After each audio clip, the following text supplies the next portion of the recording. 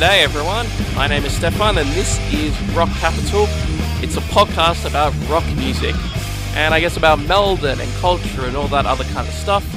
And I will say this is our pilot episode and there seems to be some weird tapping in the background in the studio. I don't know where that's from, but I'm going to go bring in our guest. This is Reese, he's from Ascarian. Hey Reese, and my good friend too. How you going? Hello everyone, welcome to the podcast. This is fantastic, isn't it? Yes, it's fantastic. I'm not entirely sure when people are going to hear this because it's a pilot episode and we'll get to the bottom of what that weird tapping is. Yeah. But all I really wanted to do was just have a podcast where I could just talk about rock music, which I love, and talk to some guests about it as well. And we have some segments as well. Later on, Reese will talk about. He's in a band and he works full time. We'll talk about that. About Greta Van... Is that how you say? Greta Van Fleet? Greta Van Fleet. Yes, we'll talk about them. And we've got the Def Leppard show coming up. And talk about Scorpions, the Rock and Roll Hall of Fame. And we're going to rank the Def Leppard Hysteria album. That's very exciting. Every song. I'm looking forward to that.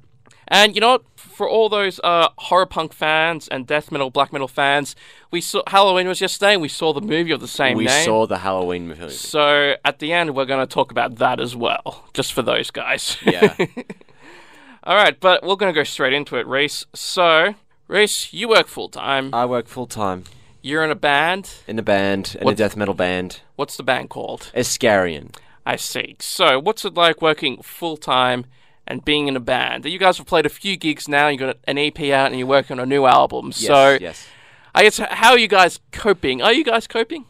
Yeah, we're coping. Like, it's crazy working full-time, and it's sort of like you have to learn to juggle. Like, in the beginning, I was at uni in a band, and as soon as I finished university, like, I thought, oh, I have time to practice, but I needed a job. So as soon as I got a full-time job, it got a bit difficult because we were practicing twice a week at that time. And it was during the weekday, during the day, like something that I really was looking forward to. But working full-time, it gets rid of a lot. It takes away a lot of time. And you just basically, what you have to do is you have to schedule yourself. Now, you practice at night, you work in the day, you practice at night, and you just go to work and you just keep going and you keep going. And you make time. You sacrifice. Yes, so your job is pretty physical. My job is definitely pretty physical. Probably way more physical than my job. But even then, when I get home, I just want to relax for the most part. Yeah, you definitely want to relax. But you also got to bear in mind, if you show up to a full band jam, right, with three other guys, and they've been practicing all day, like they've been practicing, and you show up, and the amount of practice you've done in the week shows in that jam, and people are more than happy to tell you whether you're sounding good or not sounding so good. Yep. So you got to be prepared. You got to be prepared to just basically show up with all your work done. Yeah. So they're all teachers then. They are all teachers. They are like they're not your average music teacher. It's just basically, you want to sound good every band jam, because if you don't sound good, then someone else, it's just going to bring your mood down. Yep. If you don't sound good. Like, I can recall one gig. It was a disaster because I sounded like crap. I didn't know what was happening. And for the whole gig, you can see photos of this. I am looking like the most miserable person in the entire universe. I'm not happy at all. And the thing was, it was just one switch I had to press. Excuse me. It was just one switch. That's it. All I had to do was press one switch, and I didn't know. But because the switch was left on, I sounded like shit. What switch was it? So on my wah pedal, there's a distortion button on the bottom. Yep. Okay? So you can sound like Cliff Burton. Not really. Yep. But, yeah, there's a distortion button. I accidentally pressed it at some point during setup. I sounded like crap. My guitarist, Johnny, had noticed the significant sound difference, and he's like, dude, what's going on? And I'm like, I don't know. Everything's where it's meant to be. I don't know what else to do. And he's like, oh, you got to fix it, man. You got to fix it. And then we had to start the gig because the sound man wasn't helping. The sound man was like, are you already running like 10 minutes overtime, guys? You got to keep going. That's frustrating. That's a frustrating gig. Is the frustration you felt, is it like the tapping that we're hearing right now in the studio? Oh my god, yes, it is like that. But it's much more prevalent at a gig because you want it to go well. Yeah, if you guys can't, I'm not sure if this is being picked up, but right now what we're hearing in the background, somewhere in the studio, I don't know where it's from, it's just I don't know where it's coming from, but I imagine that's what Reese hears heard at that gig. I think it has to be somewhere in the building. It has to be. Well, we'll find out, hopefully, when we get picked up for a full season. Ooh! And get sponsorships and everything. No, we're not going to have sponsors. Oh. And we're not going to have ads either. Don't get yourself down. We might get sponsors. Maybe, but we're definitely... If we're good. If we are good. We're definitely not getting ads because we can't commercialise it, Sin. This is Sin Media Podcast, and we can't commercialise our content, so don't worry, guys. We're not going to sell out on Sin anytime soon. Volunteer for Sin, people. Yes, volunteer for life. Do you have more time now as a full-time worker or less? Because at uni, I don't think you were working that much, if at all. So, for viewing people, next year in 2019, I'll be going to university as well. But when I was at uni, I had so much more time on my hands. Because you weren't working. I was working at Hungry Jack's, and I thought I just didn't practice. That was the one thing I should have been doing. I was, working. I was working at uni and at band practice, but I never practiced by myself, which is what I should have done. Yeah, in basic terms. But I think when I go back to university, it's going to change up again. So I don't know how it's going to work. I need to be working as well. But how often do you practice now? Is it 2 hours a day? 2 hours a day. What about weekends? No exception. No, but it'd be more on weekends, wouldn't it? With weekends, we do the actual band collab. Yeah. And I count that as a bigger session because it goes for 4 hours each time. Yep. And since we've got new material, it's going to go for longer because we've got to get this stuff down. Now, I know that your bandmate Johnny, there is nothing... I've seen him play live. There's almost nothing he can play. In fact, there probably isn't anything he would say himself. There's almost nothing he can play. Well, I meant to say there is nothing he cannot play. Yeah, that's... So, Johnny, if you're listening, I meant you can play everything. I'm assuming he can sweep, pick, and do all that stuff, right? I just can picture his face right now. Yeah, well... Anyway, Johnny, if you're listening, he's picturing your face, feeling ashamed that I just said that. But I meant you can play everything. We have this segment, me and him, about, sometimes I'll just go into a funny voice and be like, this is John. He can play anything. From the grindcores, and he'll just do something grindcore, to the metalcore. And then I always end on, gent, something that he doesn't like to play. Something like Periphery. Actually, I don't think he knows Periphery. Yeah, well, they're probably the gentiest of all the gent bands, right? Probably. But he does know, how to play gent. Yeah. I think he learnt that maybe from just, listening to it for a couple minutes, and then he was like, I'm done with gent. Well, we got to tell our first Rock Capital listeners, so your band is Iscariot, so who's in it? So, to put it basically, I am the bassist and Mr. the backing Reese. vocalist. Yes. And I said that wrong. Vocalist. And then Johnny, which is who we've been mentioning, is our lead guitarist. Well, I'll just call him guitarist because we've got another guitarist. So he's our guitarist and he's our lead vocalist. Then we've got John, another John, two Johns in the band. Very confusing at times, but we give him nicknames. It helps. John, who's our drummer. And we've also got our newest member, Tommy Luco, who's also just our second guitarist. So we've got a pretty fleshed out band. It's pretty awesome. Awesome, and you got an album that's coming out soon. Well, you're working on it. We're writing the album at this point in time. We're giving it, and we're also presenting it to the other members of the band. So it's just me and Johnny collabing, sharing ideas, saying yes and no, and then bringing it to the band when it's complete. So they can put the pieces together. So Tommy's gonna, because he wasn't on the EP, of course, because you were a 3-piece back then. So he's Yes. going to record on this album. Yeah, absolutely. We hope to, make this album a lot more fluid experience, I should say, than the EP. We want to be more professional on this album. We don't want any moments of spontaneity at all. We want everything pre-planned before this album. I see.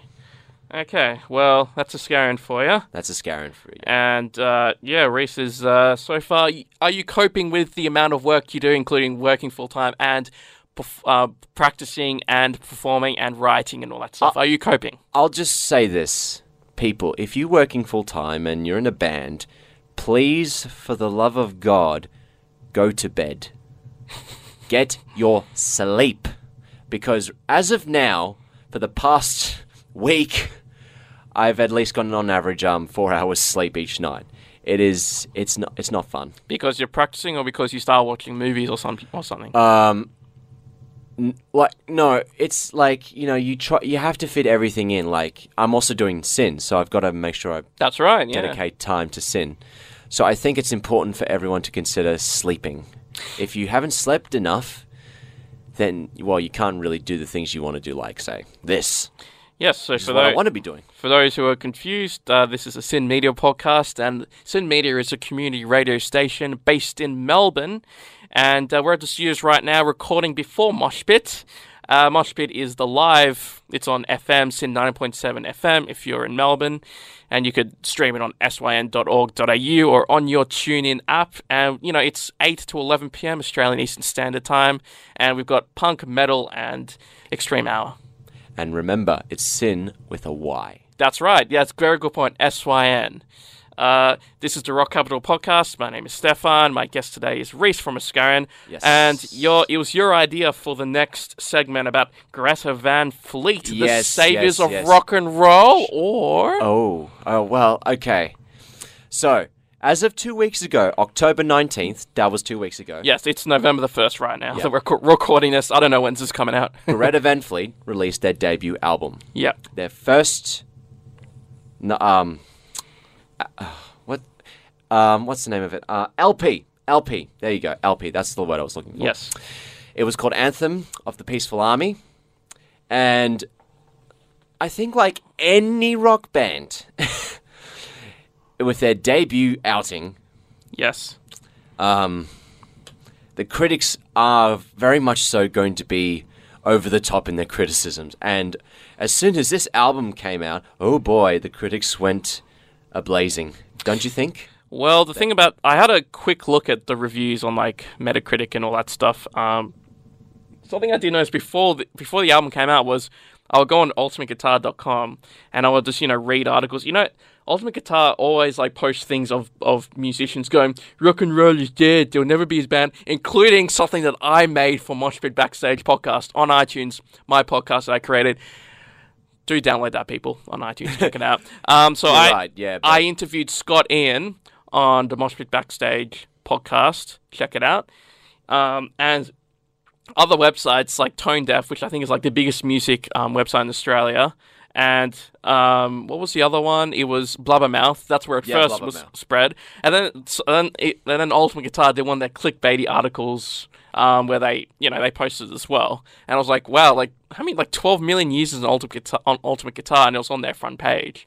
So they took the bit where Scott Ian says there is no such thing. I mean, there will never be another band as big as Metallica, probably. That's pretty much all Ultimate Guitar posts nowadays, which is fine. It gets the clicks, and all the comments were saying things in many articles saying Greta Van Fleet are going to save rock and roll. That's all it was.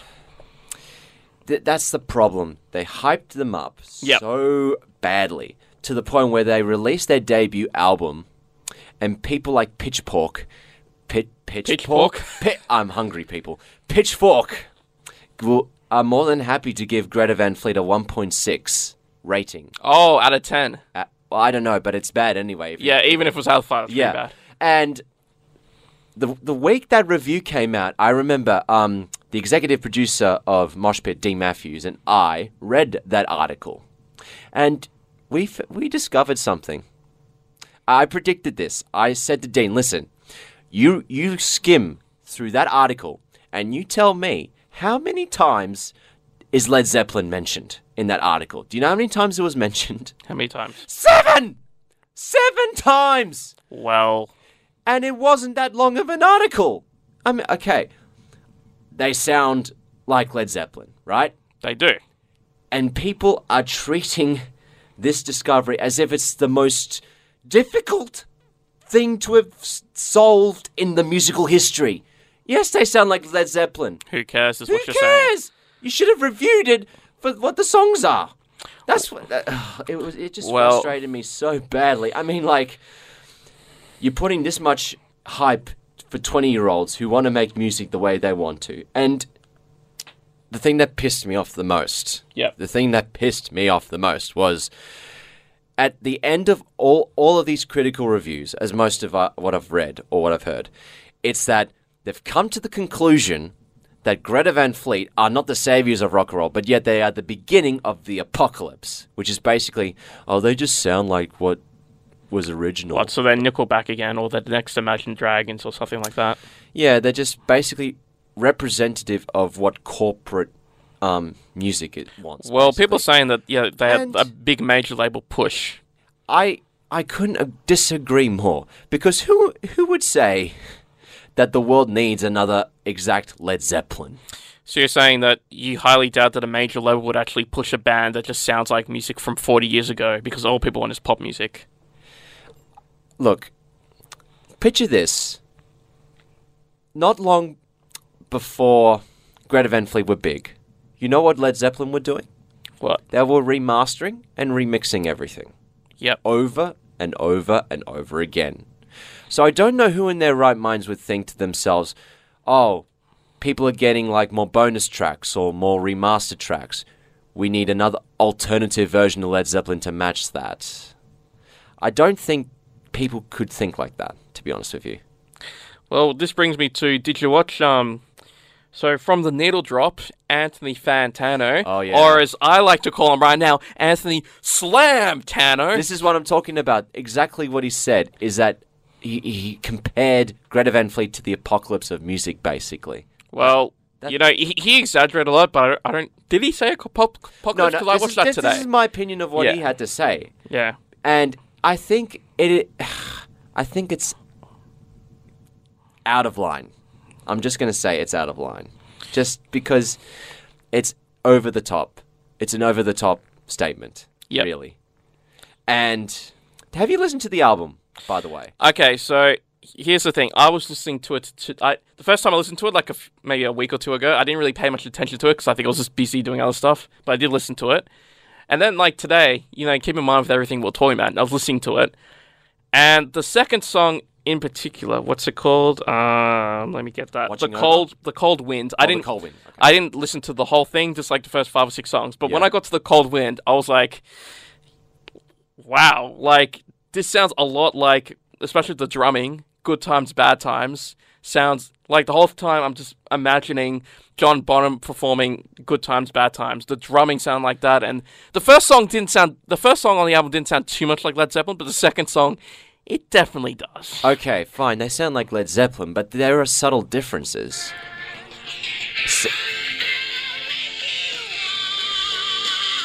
Okay. Yes, that does sound like... Okay, but hang on. That's the mountain in the sun. Stay with me, people. Of the sun. Stay with me, people. If you want to talk about similarities between Led Zeppelin, you can hear it. Yes. But there are subtle differences. Okay? Now, let's talk about the vocalist, for instance. That's where the most criticism is coming in, right? Yep. Do you think he sounds exactly like Robert Plant? The funny thing is, apparently I read today that Robert Plant said that he said that the band was his favorite up-and-coming band and that the band sounds like Led Zeppelin 1. It just gets worse and worse. Look, but I like the music. He did have a positive message for the band, and he was pretty funny about it, actually, because he was like, they say they don't sound like me, and then he goes... His name is Josh Kitska, right? Yep. His voice is more raw than Robert Plant's, okay? Now, he can, like Robert Plant, can have a rich baritone voice. Yep. But his voice is more out of control than Robert Plant's. As in, like, the wailing is more out of control. Robert Plant's is a bit more richer. Yep. Now, the first song, I think that sounds a bit more like a Yes song. Because it's a long progressive rock song. Yeah, his right? voice definitely sounded different on that song, I thought. And it's just more flowy. Yep. So I think it'd be better if you say there's 70s influence. Okay. Okay, you can mention Led Zeppelin, fine. But Yep. for the love of God, do you need to mention it like every paragraph you write? Is that necessary, you think? Well, the truth is, like, especially listen to that song, like I said, that's all I could think about. It's true, though. I don't think these kids they've avoided this topic. It's like when Nickelback, when you look on the internets or the internets, and you look for Nickelback respond to criticism, they don't do it. They ignore it. They keep going. Or they make jokes. I think Greta Van Fleet are doing the same thing. They're not addressing that they take influence from Led Zeppelin, sound like Led Zeppelin or whatever. They're just moving on. Well, they just got a new album out, so they're gonna tour on it. So I don't think I don't think they're gonna necessarily move on from the album. So but if you mean, how far in the album are you? I only listened to like the first 4 or 5 songs. Okay, but what I heard was good. What you need to know is that it's been getting mixed reviews. Yes, I've seen that. Yes, so in my opinion, people, it is not the greatest thing. Okay, but there are some great songs on there. Okay, Yep. There are some great songs. The first song I really liked. When the Curtain Falls, I did like When the Curtain Falls. I also like the song Anthem, and I also like the song You're the One, and I also like the song Lover Leaver, which is what I'm playing on Mosh Pit tonight. Nice. On the Metal Hour. Check us out. You'll love it, people. So, do you think, there was a lot of criticism towards Wolf Mother when they came out, comparing them to Led Zeppelin and Black Sabbath in particular. Do you think can the same apply to Wolf Mother? Because I feel like Wolf Mother... Yeah, at least they combined 2 bands, Led Zeppelin and Black Sabbath, in a way. I don't really hear Black Sabbath, though. Well, their riffs are, the voice he sounds like is Led Zeppelin, the vocals, and the riffs are a bit more Black Sabbath, I think. He's a bit more restrained, I think. Yeah. With Wolf Mother, yeah, it's the same deal. Like, I remember, like, when that first album came out, it's the same. It was pretty massive. It was pretty massive, especially the Joker and the Thief song. And Woman as well. And Woman. Yeah. A woman! I can't sing today. Sorry, guys. But And I think, even like Lars Ulrich from Metallica said that he was one of his favorite albums. He would listen to it every day. So that album was pretty huge. That album was pretty huge, and... Well, they're still around. They're still around. In fact, Andrew Stockdale just is about to... I don't know. He's about to release, or... He's about to release his second solo album. Yeah.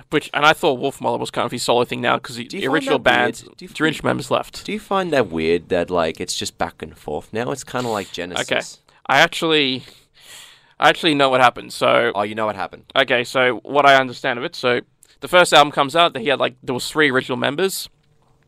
During that time, the 2 of them left. So right now it was Andrew Stockdale, who's the guitarist and lead vocalist. The other 2 guys left, and it kind of became his thing. But he would hire other musicians. I think at least one member's been there since 2007 or 2008 or something. Yeah.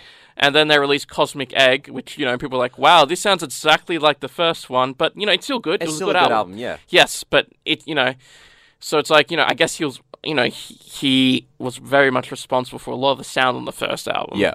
And then that third, I think they took a break for a little while. They took a break, and then he released an album under his own name, which also sounds like Wolf Mother, and the same people from the last album. Well, he kept changing members. Like he would hire somebody for one tour, and then someone to record, but a couple of members would stay. And he was like, I don't want to perform under Wolf Mother. It was the original 3, including the bass player, who I believe actually named the band. But the problem was, the album was good. It sounded like Wolf Mother. The shows weren't selling under the Andrew Stockdale name. So he had to go back to Wolf Mother, and that explains the third album. The third album, which kind of popped out of nowhere on Bandcamp for it was you could buy it for cheap. And I listened to it and it sounded a bit too rushed. Like some people would say, kind of like the first album, it sounds a bit raw, but it sounded too raw. But there is some qualities to it, though. Yeah, but the 4th album, which came after it, pretty soon, actually, it sounded a lot better. It sounded a bit more posh and Yeah. Polished. That's the word. And it had at least 2 singles that were released on Victorious. radio, and you could probably still hear today now. I liked Victorious. Did you like Victorious? Yeah, and so, it's kind of like it didn't reach the heights of their first album, but it's probably their first major comeback, really. Although Yeah. the second album probably did okay. And we saw Wolfmother at Guns N' Roses. They opened for them. Yeah, but they didn't sound great, and... Yeah, like at the beginning it was a sound problem, and then I think people were getting very restless at that point. When I saw them at AC/DC back in 2010, they sounded really great, so I don't know why they didn't sound so good this time. How many members did they have at AC/DC? I think it was 4. Okay, so how many members at Guns N' Roses? 4 3. or 5? Or was it 3? I don't know. 3. So it was Andrew Stockdale on the guitar and the vocals, Yep. and then you had the bass player who was also doing the organ, and you had the drummer.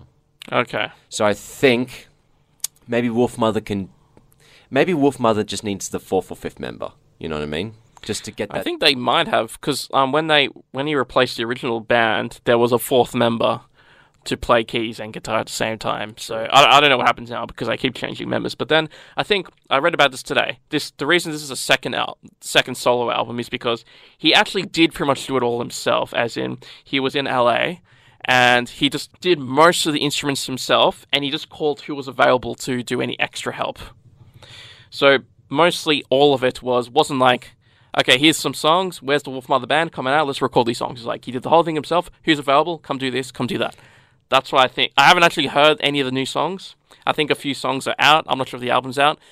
Have you heard any of it? No. Okay, well, we'll have to listen to it later. Yeah. We'll report back next time. Next time. Next time you come on. Next time I come on, yeah. Next time I come, we'll do a review of the new solo album. Yes. Anyway, moving on. Moving on in rock. So, did you know that Def Leppard I saw this today, just a few weeks ago. Apparently, they released a Christmas song, but I only found out about this today.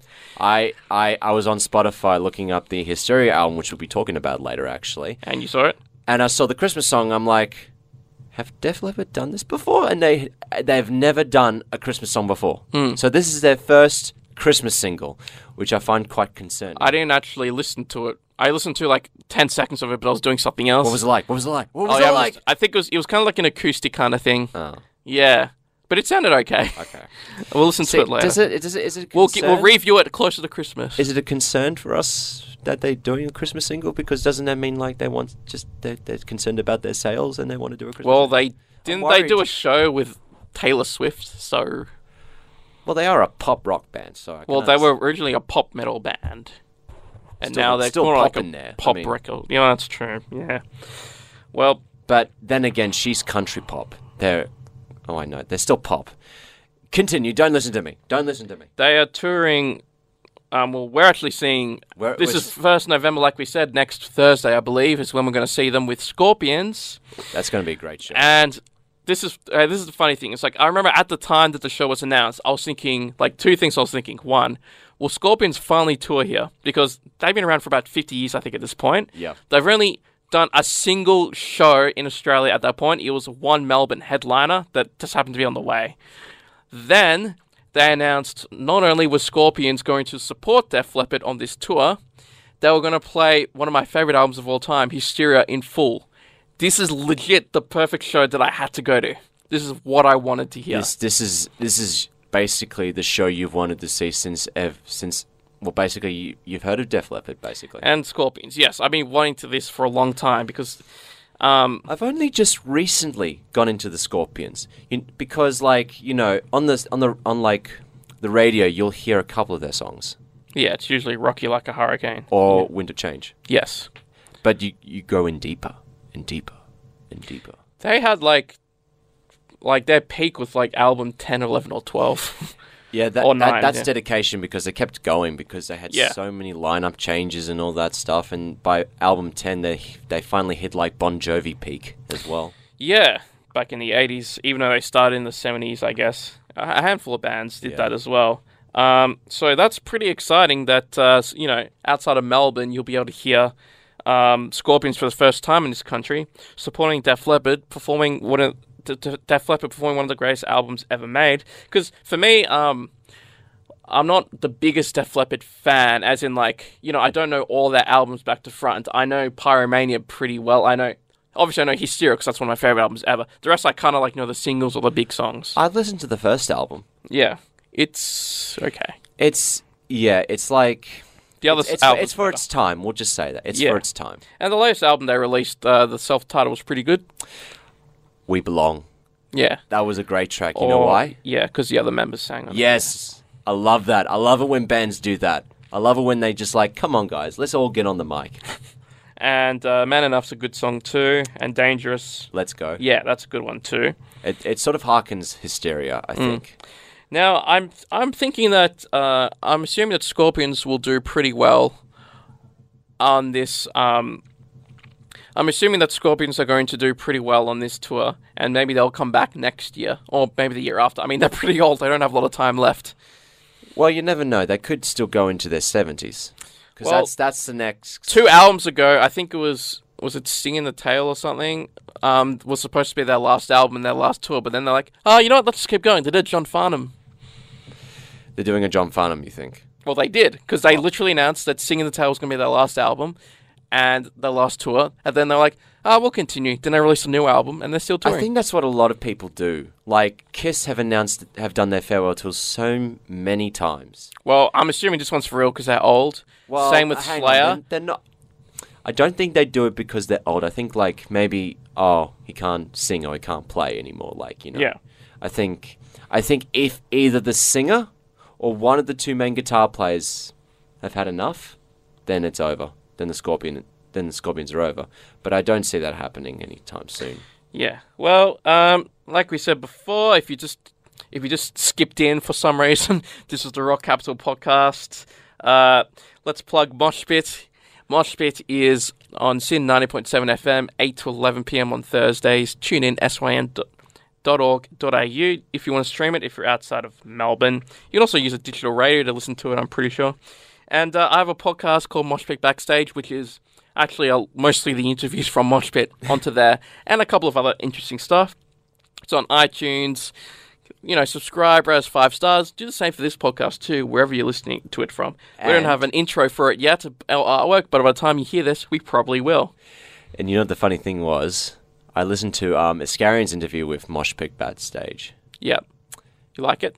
I did. And to be honest with you, we gave you a lot of crap as well, because we just talked and talked and talked forever, man. Well, it was a fun interview. That's why it was good for the podcast too. Yeah.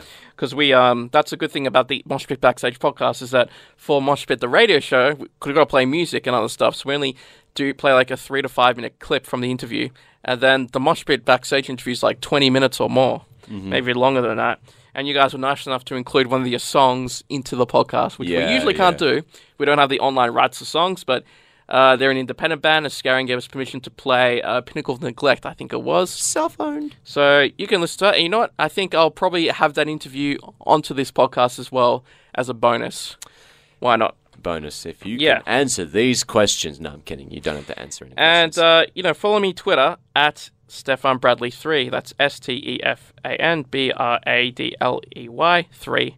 Reece, where can we find Iscarion? You can find Iscarion on iTunes, Spotify, Instagram, Facebook, and, not really Twitter. We don't have a Twitter account yet, but if you want us to have a Twitter account, you can message us on Facebook. That's where we're usually at, or even Instagram if you want. You can check out our photos. We gig a lot.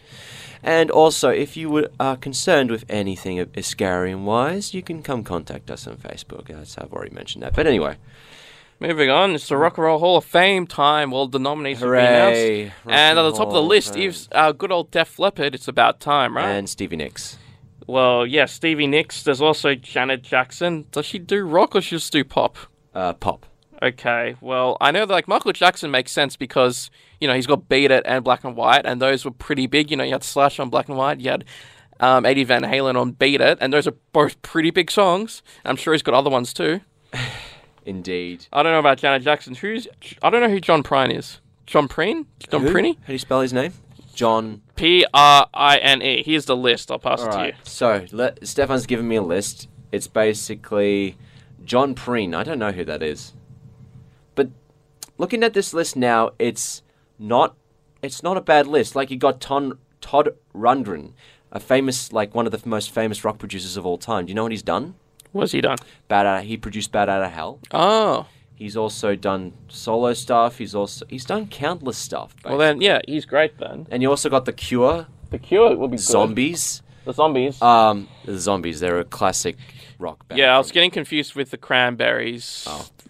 Because they have that song called Zombie, right? Yeah. But Yes. the Zombies are, Yes. the time of the Yes. season? They're old. They're a much older band. Yes, they're still touring, actually. But, okay, so we got Devo. I don't really know. Devo. Sorry, Devo, sorry. You don't know Devo? Not really. Oh, could I possibly indulge you in just a little snippet of a song that they do? You'll know it. Okay. Can we do that? Dun dun dun dun dun. Oh, yes. Gonna wrong. Dubba-dubby. Well, yeah, just for that song alone, they should be in. Okay, so I had time to look up one. Kraftwerk. They're German. Oh, they're a German electronic band. But what? This is the Rock and Roll Hall of Fame. Yeah, but I think like the people who own the Rock and Roll Hall of Fame don't understand. Like they understand the Rock and Roll Hall of Fame as a music Hall of Fame, not as a Rock and Roll Hall of Fame, and it's just frustrating. There needs like, more metal bands. You should check out Paul Stanley's speech at the Rock and Roll Hall of Fame. Basically, all your frustrations are basically put on a platter by Paul Stanley, which is pretty cool. Okay, so we got LL Cool J. Look, Rapper. does he do any rock stuff? I don't know. He's incorporated rock into his samples, Okay. music-wise, but he's not a rock star. I mean, a rock musician. When they He's- put Grandmaster Flash in, I was like, because he like, if I may be wrong because I don't know hip hop, I think he pioneered like the turntable as like an instrument, he pioneered the turntable, and that's yeah. That goes into like new metal and all that other kind of stuff. But what does Look, LA Cool J? like I think, like they did Run DMC. They inducted them. You know Run DMC. Yes. Like the only thing I can think of that associates them with rock is that they've had Walk This Way, which is like the big single that helped Aerosmith get back their popularity. Yep. Oh, that's true. And that's it. But I'm with you on this in that I don't understand why they can't, if they want to have a Rock and Roll Hall of Fame, they can't just have a Hip Hop Hall of Fame or a Pop Hall of Fame. Or maybe we can all come together, rename the Rock and Roll Hall of Fame as the Music Hall of Fame. Well, I mean, okay, so this is who I think they can include. They can include blues musicians, a certain type of blues musicians. Yeah. Obviously, normal rock musicians. Pop and rock to a certain degree depends on the artist, because sometimes pop is really just like soft rock in a way, like it's just a bunch of chords with guitars, and that's fine. Obviously, you can include punk. You can include metal. You can have a couple of death metal bands, not all of them, but like a handful of them. I'd say they can maybe induct Death. Death, absolutely. And maybe Cannibal Corpse, because those are probably the two most popular death metal bands. Yes. So, because it's really kind of a popularity contest at this point for the most part. Yeah, true. Okay, so we got MC5, and we got... You know MC5? Are they hip-hop? No, they're actually they're like a punk rock band. Oh, okay. They're like, but they're old. I don't really know that many punk bands, honestly, especially the old stuff. I know, like, history of rock and roll and metal. I don't really know anything about punk. And we've got Radiohead, great choice. That makes sense, yes. Rage Against the Machine, That great makes sense. choice. We got to talk about their self-titled album later. Maybe we got to rank that one too later. Ooh. Roxy Music, You know Roxy Music? not really. Oh, so they're basically new wave, but they do deserve that to be in the Rock and Roll Hall of Fame. Well, trust me. New Wave is kind of in that New genre. Wave has guitars, bass, and drums. I get Yeah. that. Rufus featuring Chaka Khan. Okay, funk. That's a funk band. That's rock, right? Is No, it like the okay, funk look, guitar? Rufus and Chaka Khan, I'd say they were more pop than rock. Yep, That's just me. I see. I don't think Rock and Roll Hall of Fame is necessary. But if they wanted to just put them in a Hall of Fame, then go for it. They're a great band, but not rock and roll. Okay, so Stevie Nicks Yeah, is... that makes sense. So her band, they're in there, right? Yeah. Okay. That makes sense. She was in Heavy Metal, one of her songs. The movie. Oh, yeah, that's right. One of her songs is in heavy metal. Surprisingly, does not feature... does it feature heavy metal songs? It has those two, Don Felder from the Eagles. He wrote a favorite. couple of metal songs from there. My favorite Don Felder tracks ever. Yeah, they're pretty good, actually. I love Taking a Ride. That is a fantastic track. Yeah, and The Cure, as you mentioned before. You know The Cure? Yes, and Good. The Zombies. The Zombies, yeah. Todd Rundgren. Tom Rodgren. What's he I think I'm pronouncing it wrong even. What's he from? Oh, okay. So basically, he started out as like an engineer, and then he pursued his way to producer and solo artist, and now he's like this. He's a really revered figure in rock and roll. How old's he? 70s. Okay. Like, he's in his 70s or he's from the 70s? He's from the 70s. Have you seen that 70s show? Yeah. He's in one of the episodes. Oh, okay. Well, it's not in one of the... He's mentioned in... They go to a Todd Rundgren concert. I see. You should check it out. 70s show. Okay, Great show. so I can't remember how many, because not all of them will get in, but I don't. How many is it? Is it usually like 5 or 10 to get in? About 6. Okay, let's say 6. So I'm hoping Def Leppard. I'm hoping. I'm hoping Rage Against the Machine. They're important. Yes. I'm hoping The Cure. That's Yes. 3. Zombies. Radiohead. I need one more. I'll say Todd Rundgren. Okay. Well, I'm pretty much with you on that. On all those, I guess. I just want. Obviously, like, we could do a different segment another time, but, obviously, like, you need Slayer in there and Anthrax in there, Megadeth especially. Yeah, they're very important. They're part of the big four. We all know the one band that's already in the little band. Metallica. Yeah, but, that's, keep talking about Def Leppard then, by all means. Def Leppard should have been there before. They're pretty huge. The problem with that is that when the Rock and Roll Hall of Fame started in the late 80s, they had so many artists to get in from that point, so they started with, like, the pioneers of rock. So, like, Chuck Berry, Elvis Presley, B.B. King even. Well, that's a great list to start off with. Even Aretha Franklin's in the Rock and Roll Hall of Fame. I'm a huge Bon Jovi fan, as are you, and Yeah. I would defend them being in there. Are they in there? Yeah, they were in this year. Oh, this year? Bon Jovi, yeah. Holy crap. Yeah. Oh, no, that's right. I remember Richie was in there, and Yeah. the original bass player. Alec John Such, I think Such his name is, whatever his name is. And you know what makes me happy about that? Yeah, and they got Huey McDonald in, yeah. They're not at war with each other like some other bands are. Yeah. They're happy that they're in this situation, and yeah. Look, I love Bon Jovi, but clearly Def Leppard should have been in there before them. Really? Why? Well, because, first of all, they've been around longer. Well, like about 4 years, maybe. Yeah, but still a long time. And Well, okay. but I guess Bon Jovi was more commercially successful. Yeah, impact. Like Bon Jovi's more Yeah, successful. I would say, like, I don't think people should underestimate how impactful they were. There is this if you look up the podcast by Slade, I think it is, or Slate, they have a podcast about Bon Jovi and why he deserved to be in there, despite the fact that the guy hates Bon Jovi, the guy who runs the podcast. Just maybe Google that or look it up on iTunes. Anyway, moving on, we're going to start ranking. Did you get your rank ready? I've got the album out, so you know what? I'm going to let you do the ranking first, if that's okay. Okay, so starting from least favorite to favorite. All right. Now, you name your least favorite, and then I'll name my least favorite straight after. Okay. okay. When I was listening to this, because this is like I said, one of my favorite albums ever. Even the weaker songs are still great, in my opinion. There's no weak song. However, I'm saying that the song that I'm least in love with is "Don't Shoot Shotgun." I'm on par with that song and Excitable. Well, you have to pick one. I have to pick one? Yeah. There's no, like... Yeah, you have to. Okay, you got alright, 3 seconds. 3, 2, 1. Excitable. Okay, there you go. The reason is that those, like, okay, obviously, Don't Shoot Shotgun is obviously second last. Yeah. Because I just think by this point in the album, I just think they weren't as energetic as the other big booming, crashing, basically, singles of the other. Well, I think I like that song. It's a bit higher off my list, but Don't Shoot Shotgun. I'm not really a fan of, like I said, every so-called negative thing I say about any of these songs on this album is just comparing it to everything else on the album. Because, like I said, everything's great. The Run for Cover, it's a bit cheesy, but on the actual song during the choruses later on in the song, it sounds okay, and the rest of the song still packs a pretty good punch. Yeah, but it's just like I don't think they packed enough punch. They're trying to do the little "Can't Buy Me Love" thing. Can't buy me love by putting "Don't Shoot Shotgun" at the front. All right, what's your next? Okay, my next one is "Love and Affection," the final song, and the reason is I do like that song because I like every song, obviously, but I feel like Hysteria. It's a lot like Hysteria, and I think Hysteria is superior. Hysteria is superior. All right. Okay. Well, obviously, you know what my next one is. It's Don't Shoot Shotgun. Because that's... All right. Next. Now, this is really hard. I must say that... Yeah, it gets hard from here, doesn't it? Because this album, like, I've listened to this album for years. So if you asked me this, like, a year ago, even when I first started hearing this album, maybe, like, over 10 years ago, I would have given you a completely different list. So this is right now. Yeah. And it's my opinion, so it might even change by the time you hear this. Yeah. But right now, the next one is Love Bites. Oh, really? Yes, Okay. but probably if you asked me a couple of years ago, it would have been way higher. But at the moment, I'm not feeling as much as the other songs. Still a great song. Okay. Still a great song. I'm on the same sort of phase as you. Like, from here on, I like the songs. Yeah. So I'm going to say Woman next. Woman? Yeah.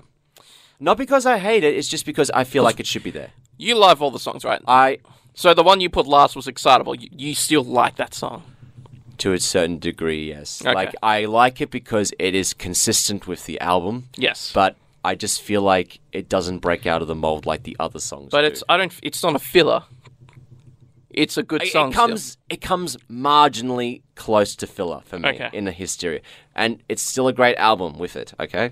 All right, so we're both on 3 songs. Yep. Okay, So to recap, Excitable, then Don't Shoot Shotgun, and then Women. Here's a pen. Stefan just gave me a pen. He loves me. Yes, I do. Okay, so next is, this will be a shocker to you, I think, Reese. Armageddon It. Now, really? Yep. Now, that's, the big songs. This was never really like, and I guess for those who aren't really familiar with this album, Armageddon It, obviously, like, it's spelled like Armageddon and it. Obviously, it means I'm getting it, or something like that.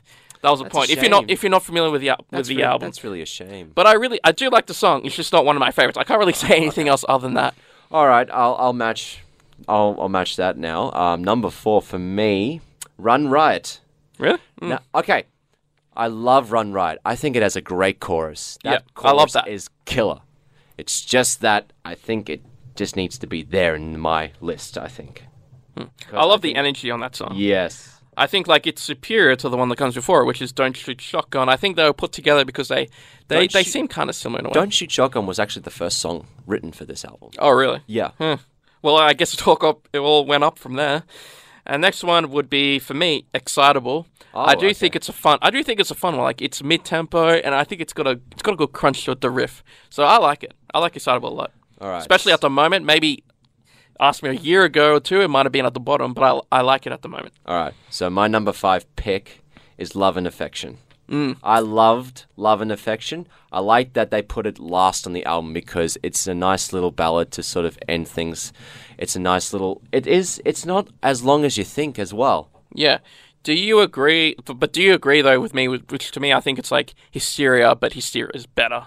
That's what it feels like to me. Oh, the song. Like, they're both the same. They're similar. Not the same, but they're similar. I'd say Hysteria is much better. But they're kind of similar, though, don't you think? Yes, but I'd still like Love and Affection because it reminds me of Hysteria. And I like Hysteria because it reminds... Do they just use the same chords in the same song? Do they? I think so.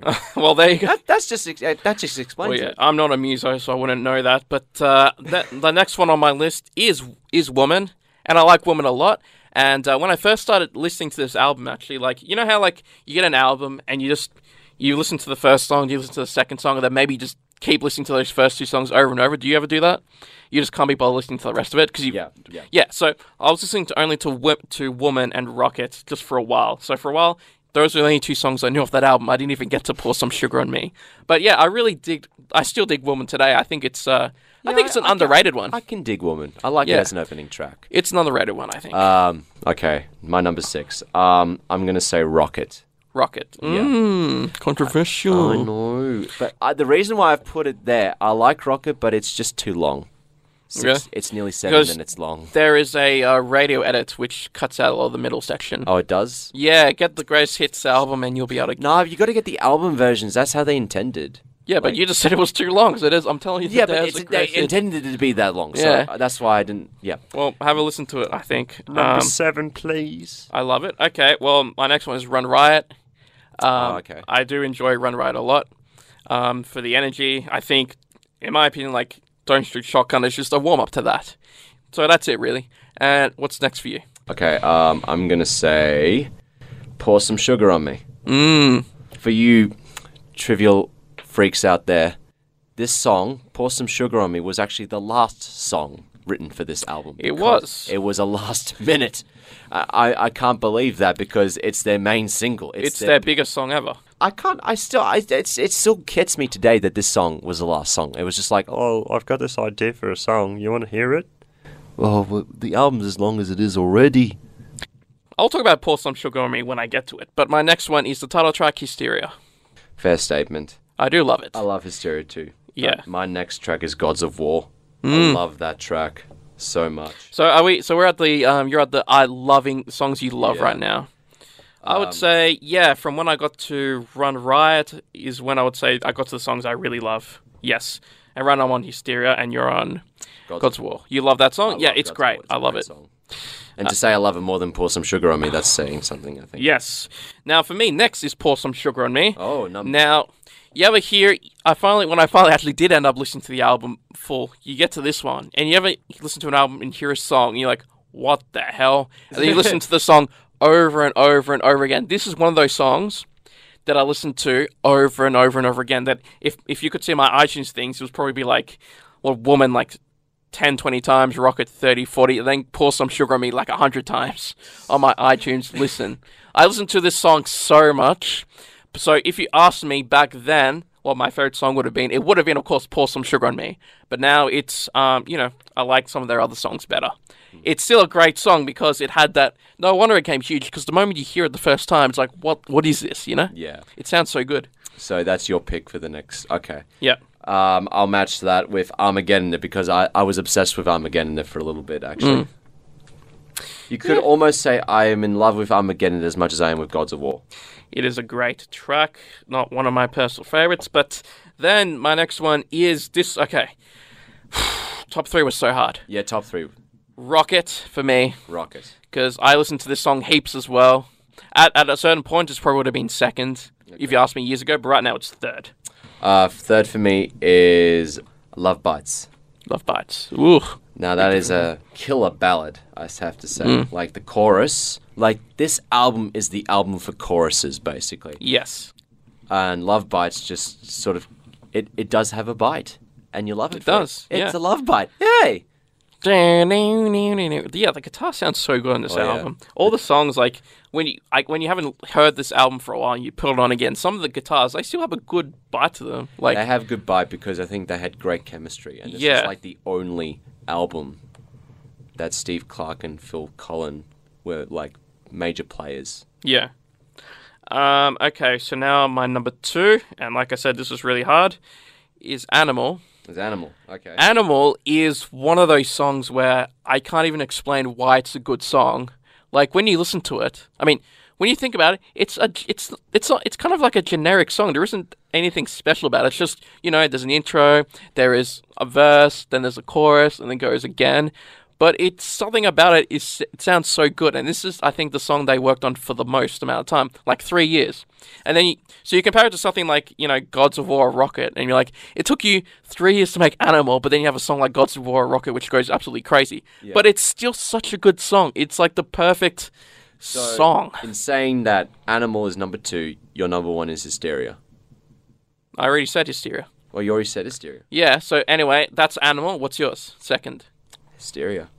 Hysteria is your second favorite? Yeah, because it's like, for the time, for the time in the band, you know what I mean? Yep.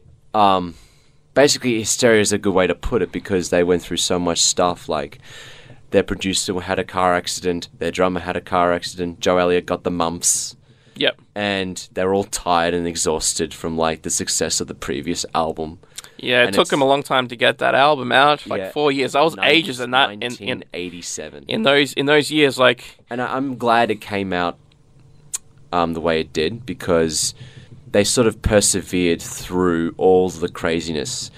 Rick Allen was able to sort of conquer like all of his disabilities and play an electric drum kit, and that's what's pivotal to the album. I think. Is a real band. Like let's we're not going to kick him out of the band. We're going to build him his own custom kit, and he's going to stay in the band. Yeah, that's an incredible story. It works. It really works. Yes. And the other thing is that the podcast I mentioned before about the one about Bon Jovi being in the Rock and Roll Hall of Fame, the guy said that he reckons that if Def Leppard hadn't delayed, the release of Hysteria, or they released an album quicker, they would have taken Bon Jovi's place as like the biggest rock and roll band at that time. Yeah. But you will never know because Hysteria is still a big album, and it was a long album. It's over an hour, I think. Or like 50 minutes or something. It's just over an hour, and it was apparently so long for vinyl at the time. And it's still really good. No filler tracks, in my opinion, at least. Okay, so Animal is my second favorite, and your second favorite is Hysteria. Yep. And my number 1 is Gods of War right now. Oh, wow. I love Gods of War. I've been listening to it over and over, and it's funny when you listen to it now, it seems even more relevant today than it was back then, back in what's in the news. It is a rather exciting track. That's why it's in my top 5. Yes. But what's your number one? Animal. Well, there you go. Animal is such a perfect song, and can you explain why it's so good? It's unpredictable. Well, I suppose because it's such a different. It's two different keys in the same song. It's is it? In the start, it's very sweet. It's like I can see you can see the work gone into this song. It is a great song. Yep. And you can see everyone doing their job. You can hear it. And yeah, I can see why they called it Animal, because it was such an animal thing to write. I can imagine if it took them 3 years. Well, just to recap, so my list is from least favourite to favourite.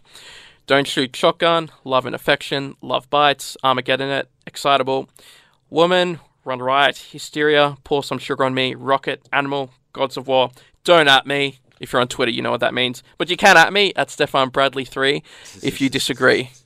And my list was from least favourite to best is Excitable, Don't Shoot Shotgun, Women, Run Riot, Love and Affection, Rocket, Pour Some, Gods of War, Armageddon It, Love Bites, Hysteria, and then Animal. That is my Hysteria. That was good. I like doing that. That was a fun segment. You know what? And the album overall, fantastic. One of the greatest. One of my favorites. That's why I'm so excited. Yeah. Yes, that's why I'm so excited for the show. Every song is so good. Every song. It's going to be played in order too, so you get the album experience. Yes, so I'm incredibly excited for that because, like I said, I'm not the biggest Def Leppard fan. I don't know all their songs.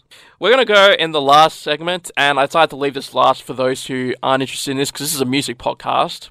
We're going to talk about because it was Halloween yesterday. Yes. And we saw Halloween, the movie, and I don't know when this is going to come up. This podcast will be released. So we decided for the horror punk fans, you know, those who like Misfits, for the black metal or the death metal fans who like Cannibal Corpse, you know, the thing about Cannibal Corpse, as you know, Reese, is that the idea of that band was, because, you know, they get a lot of controversy for their violent lyrics, but for them, the concept for them is all their songs are basically mini horror movies. So you could take any of their songs and just create a horror movie out of it. That's the concept for any of music the band. video, basically. Yeah, and the funny thing is people are more outraged by music than violent movies, I think, in a way. People are more... No one cares that Halloween's out, but if you wrote Really?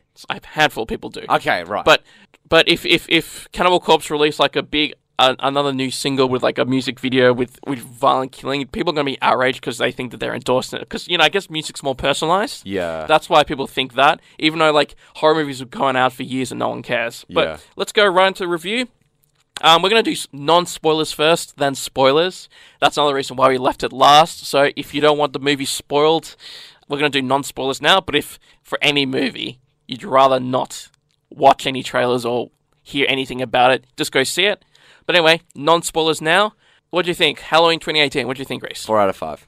I agree, 4 out of 5. You know, it's not perfect. I think I wanted... If they cut out a little bit of fat, it would have been better. But, you know, it's got everything that I wanted out of it. Yeah. I watched the original for the first time just a few weeks ago, actually. And this is everything I wanted from it. You know, there's a lot of fan service. There's a lot of references to scenes. There is a lot of fan service. There's a lot of, reference to the previous franchise. So if you But it's not super random, though. It's not super random. So if you did if you are a Halloween fan and have seen beyond Halloween, say, 2, then you'll like this because it does make reference in some degree to the films, basically, because they are it's basically fans writing this film. Fans wrote this film. Well, that's true, yes, because they do have the original director. He's a creative consultant. He's not the director, but he also composes it. He also composes it, so that is a good reason to see it. That awesome theme song is back, and it's pretty killer. The movie, was it scary? Yes. I agree. Was it tense? Yes. Was it good tension? Yes, I agree. When we saw it, there was some guy dressed up as Pennywise because it was Halloween, obviously. Yeah, I wasn't expecting costumes. Yeah, they were. You know, it was fun. Like, apparently in America, people really get into like the movie experience. Like, they would talk and scream and like clap and all that stuff. You know, we do that sometimes when we see like a big movie at the premiere, but usually we don't do that in Australia. When we do spoilers, I'm going to mention a moment in the film that was sort of nearly ruined, but also made better. I think I know which one you're talking about. But should we talk about it now, or no? We'll do it. We'll go into spoilers when we're done. So overall, good movie. It could have been better with a little bit of cutting, maybe some choices. Like, you know, I'm not like some of the other characters, like, you know, with some of the high school stuff. You know, it was okay, but, you know, perhaps it went for too long. As well as the podcasters, the journalists, maybe a bit too much of them as well. Well, I disagree. I liked that they existed. I like liked the it. journalists. I liked that they existed because that sort of helped progress the movie. Yeah. The high school. Well, you had to have high school. Yeah. I mean, this is a slasher film. If you don't have high school kids in there, then Well, it's you don't have a slasher film. It's an R-rated movie, or in Australia, MA rated. So, it's still mostly for an older audience. But still, True. do you prefer this or the original? The original. Really? Okay. So, Okay. Look. It's a sequel. I mean, to a masterpiece that was just basically going to be an independent horror film. but the thing is that the first one, obviously it's a classic. Yeah. But the acting wasn't so great in the first one, True. especially the side characters. Disregarding Jamie Lee Curtis and Donald Pleasance, their acting was superb, especially for Jamie Lee because it was their first time. Yes. Well, like the side characters, like Annie and the other ones, they were. Actually, I came to the conclusion that Annie's acting is better in the car. When she's in the car, her acting is better. You mean when she's getting murdered? No. Or when she's talking? No, when she's getting murdered, her acting... But when she's in the car talking to Laurie, her acting's fine. Okay. Well, look, I mean, the acting in the new one is obviously way better, and I like the interesting shots. There's some creative kills. There are some good references to the first one, like I said. In case you didn't know, so this is like, I don't know how many they've made at this point, 7, 8, or 9, but this one is a direct sequel to the first, and it completely disregards the existence of all the other ones. So if you haven't watched any of these movies, you can watch, I know it's on SBS On Demand right now, is Halloween. That's the Australian streaming service in Australia. Halloween. I think it's on Stan as well, which is another Aussie streaming service. Just watch the first Halloween. You don't need to watch the sequels, and then watch this new one. Yeah. I do think you should watch the first one. I think you should definitely watch the first one. And if you want to, you can watch this one or you can watch the rest of the franchise, but do prepare yourself for a lot of movies. Well, I mean, for me, I was like, okay, I know that this is just a direct sequel to the first, so I'm not going to bother with the other ones. I think I will watch some of the other ones later, but I'll just stick with this. The kills were good too. Acting was better, yeah. Acting was way better. Okay. All right, let's go into spoilers. So from here on out, it's spoilers. Don't go any further if you want to see this film. Go on. So go see it, and or if you don't really care about spoilers, spoiler starts now. Okay, so what do you think of the twist with the Doctor being evil? I liked it. I think it seemed to me like the Doctor... It was unexpected, yes, and that was my shock point. Like, oh, crap, okay. It was like a thing you had to accept. It was like, all right, fine. But for me, like, it just felt like, okay, this is how Michael gets to Laurie's house, is via the Doctor, because the Doctor knows. Yes, the Doctor wants this to happen. Spoilers. Well, we're already in spoilers, yeah. And are we assuming that he was the one who caused the bus crash? We don't know. But should we assume that that's the case? We should assume, yeah. So what I'm going to say... Because it seems so perfect. How come he's being moved just the day before... Was it the day before Halloween? Yeah. He's getting moved the day before Halloween. It's a mixed bag. Also, Coincidence. with this film, what do you think of the brutality? Like, the sudden brutality is much more brutal than the original. Yes, well, I like the kills. I think one of the better ones was the one where he basically stabs that girl, the guy, through the neck. Like, really, like, it's you see it coming, but then, like, the way it happens is so quick, right through the neck, and it's like, wow, that was a good one. Yeah. And it was also that person who we kind of, like, the kid who we kind of pushed through the gate. What do you think of that scene? That was the one with the spotlight or whatever. That was scary. That was well done. Because... That was one of the better scenes in the movie. There's a kid, there's, like, a teenager in the, back courtyard or something, and Michael's, like, staring at a distance, and, like, the spotlight is motion censored, so... It turns off and on, and Michael keeps moving in the darkness, and it's like, oh, fuck. That was really clever, fuck. I thought. And I mean, you knew he was going to die, but it was still tense. Yeah, it was still very tense. Yeah. Also, you may be disappointed at someone who doesn't die, unfortunately. So, Laurie's granddaughter has a boyfriend. He's a bit of a douchebag towards the end, but he survives. Well, we assume he survives, because he disappears. No, he doesn't disappear. He just stays at the dance because she calls him out for his attitude. Well, that's true, but I think, like, in a way, he was kind of just a plot device, I suppose, just so we can put the phone into the dip or whatever. So, I would have liked to, like, I didn't like him much. They should have just killed him, honestly. Yeah, I agree. I mean, because you just have a storyline that didn't finish. Someone who did deserve to be killed by Michael, the Doctor.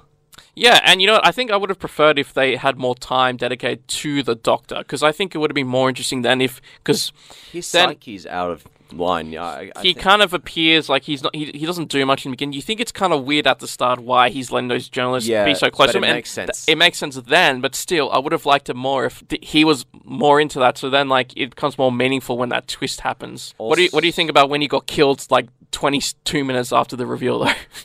after the reveal. And then he gets I'm shoot on. I'm kind of like He gets brooded. I was just hoping he wouldn't put on the mask and he's Michael now.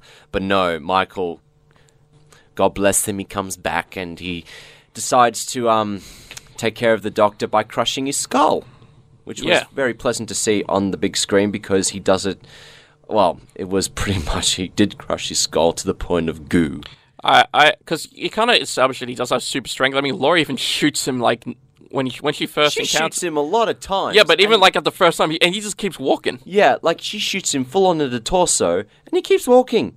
It's like, what the fuck? She's got a revolver in her hand, for goodness sake. Yeah, and something I didn't like was it kind of seems like she sees that the bus has crashed, so she should know that Michael's been escaped, and then she kind of just rocks up because we have to go, and I wonder, like, did she even explain properly that Michael's escaped? And it's almost like Judy Greer's character is like, oh, you're just paranoid. Yeah, and it's sort of reasonable. So I guess that kind of makes sense for Judy Greer's character. A character that actually I thought was going to die, but she doesn't. She survives. I like And that in bit at the end Yeah, where yeah. she's like, I'm scared. Got him. Oh yeah, she's That was like, pretty she's rad. in the basement and she's like got a gun in her hand. She's acting real nervous, and then Michael appears, and then she's like, "Gotcha!" And then she shoots him. That was pretty It's like, awesome. that was pretty awesome. So at the end, you see the granddaughter with Michael Myers' knife, the blade. So does that mean that she's going to be the next Michael Myers? No, Probably no. not. They've done this thing like multiple times where like, oh, it runs in the family. Like this is when they were brother and sister, basically. Which right? they pretty much say in the movie is not the case. Yeah. So I think it's just like she just so happens to have the knife. It's fine. So Yeah, well, and in the end of the movie, it isn't shown. Michael isn't shown burning because they set fire to the house and he's not seen burning to death. so did you know that there was a post-credits? There was a post credits. Yes. Okay, spoilers for that if you weren't aware that there I was. wasn't aware of post credits. Well, it's spoiler warning, but it's nothing special. Okay, all it was, spoiler warning for that, but all it was is just Michael Myers breathing. oh, so it's just black and Yeah. all right. Although Darth Vader's breathing is way more iconic, though. But, you can't... This is still important to the history of horror. Yeah, that's pretty much. Yeah, it. that's pretty much it. So, I liked the movie. There were a few things that were changed, but overall it was good. I'll probably watch it again. I'll probably like it. So, yeah, check it out. Halloween. That's pretty metal. That's pretty horror punk, if you're into that. Yeah, it was a good movie. I liked it. And, they were podcasters too, the journalists, so I hope we don't get killed, Reese. I'm definitely dead. Yep, I'm definitely dead too. Okay, Halloween. Good movie. Watch it.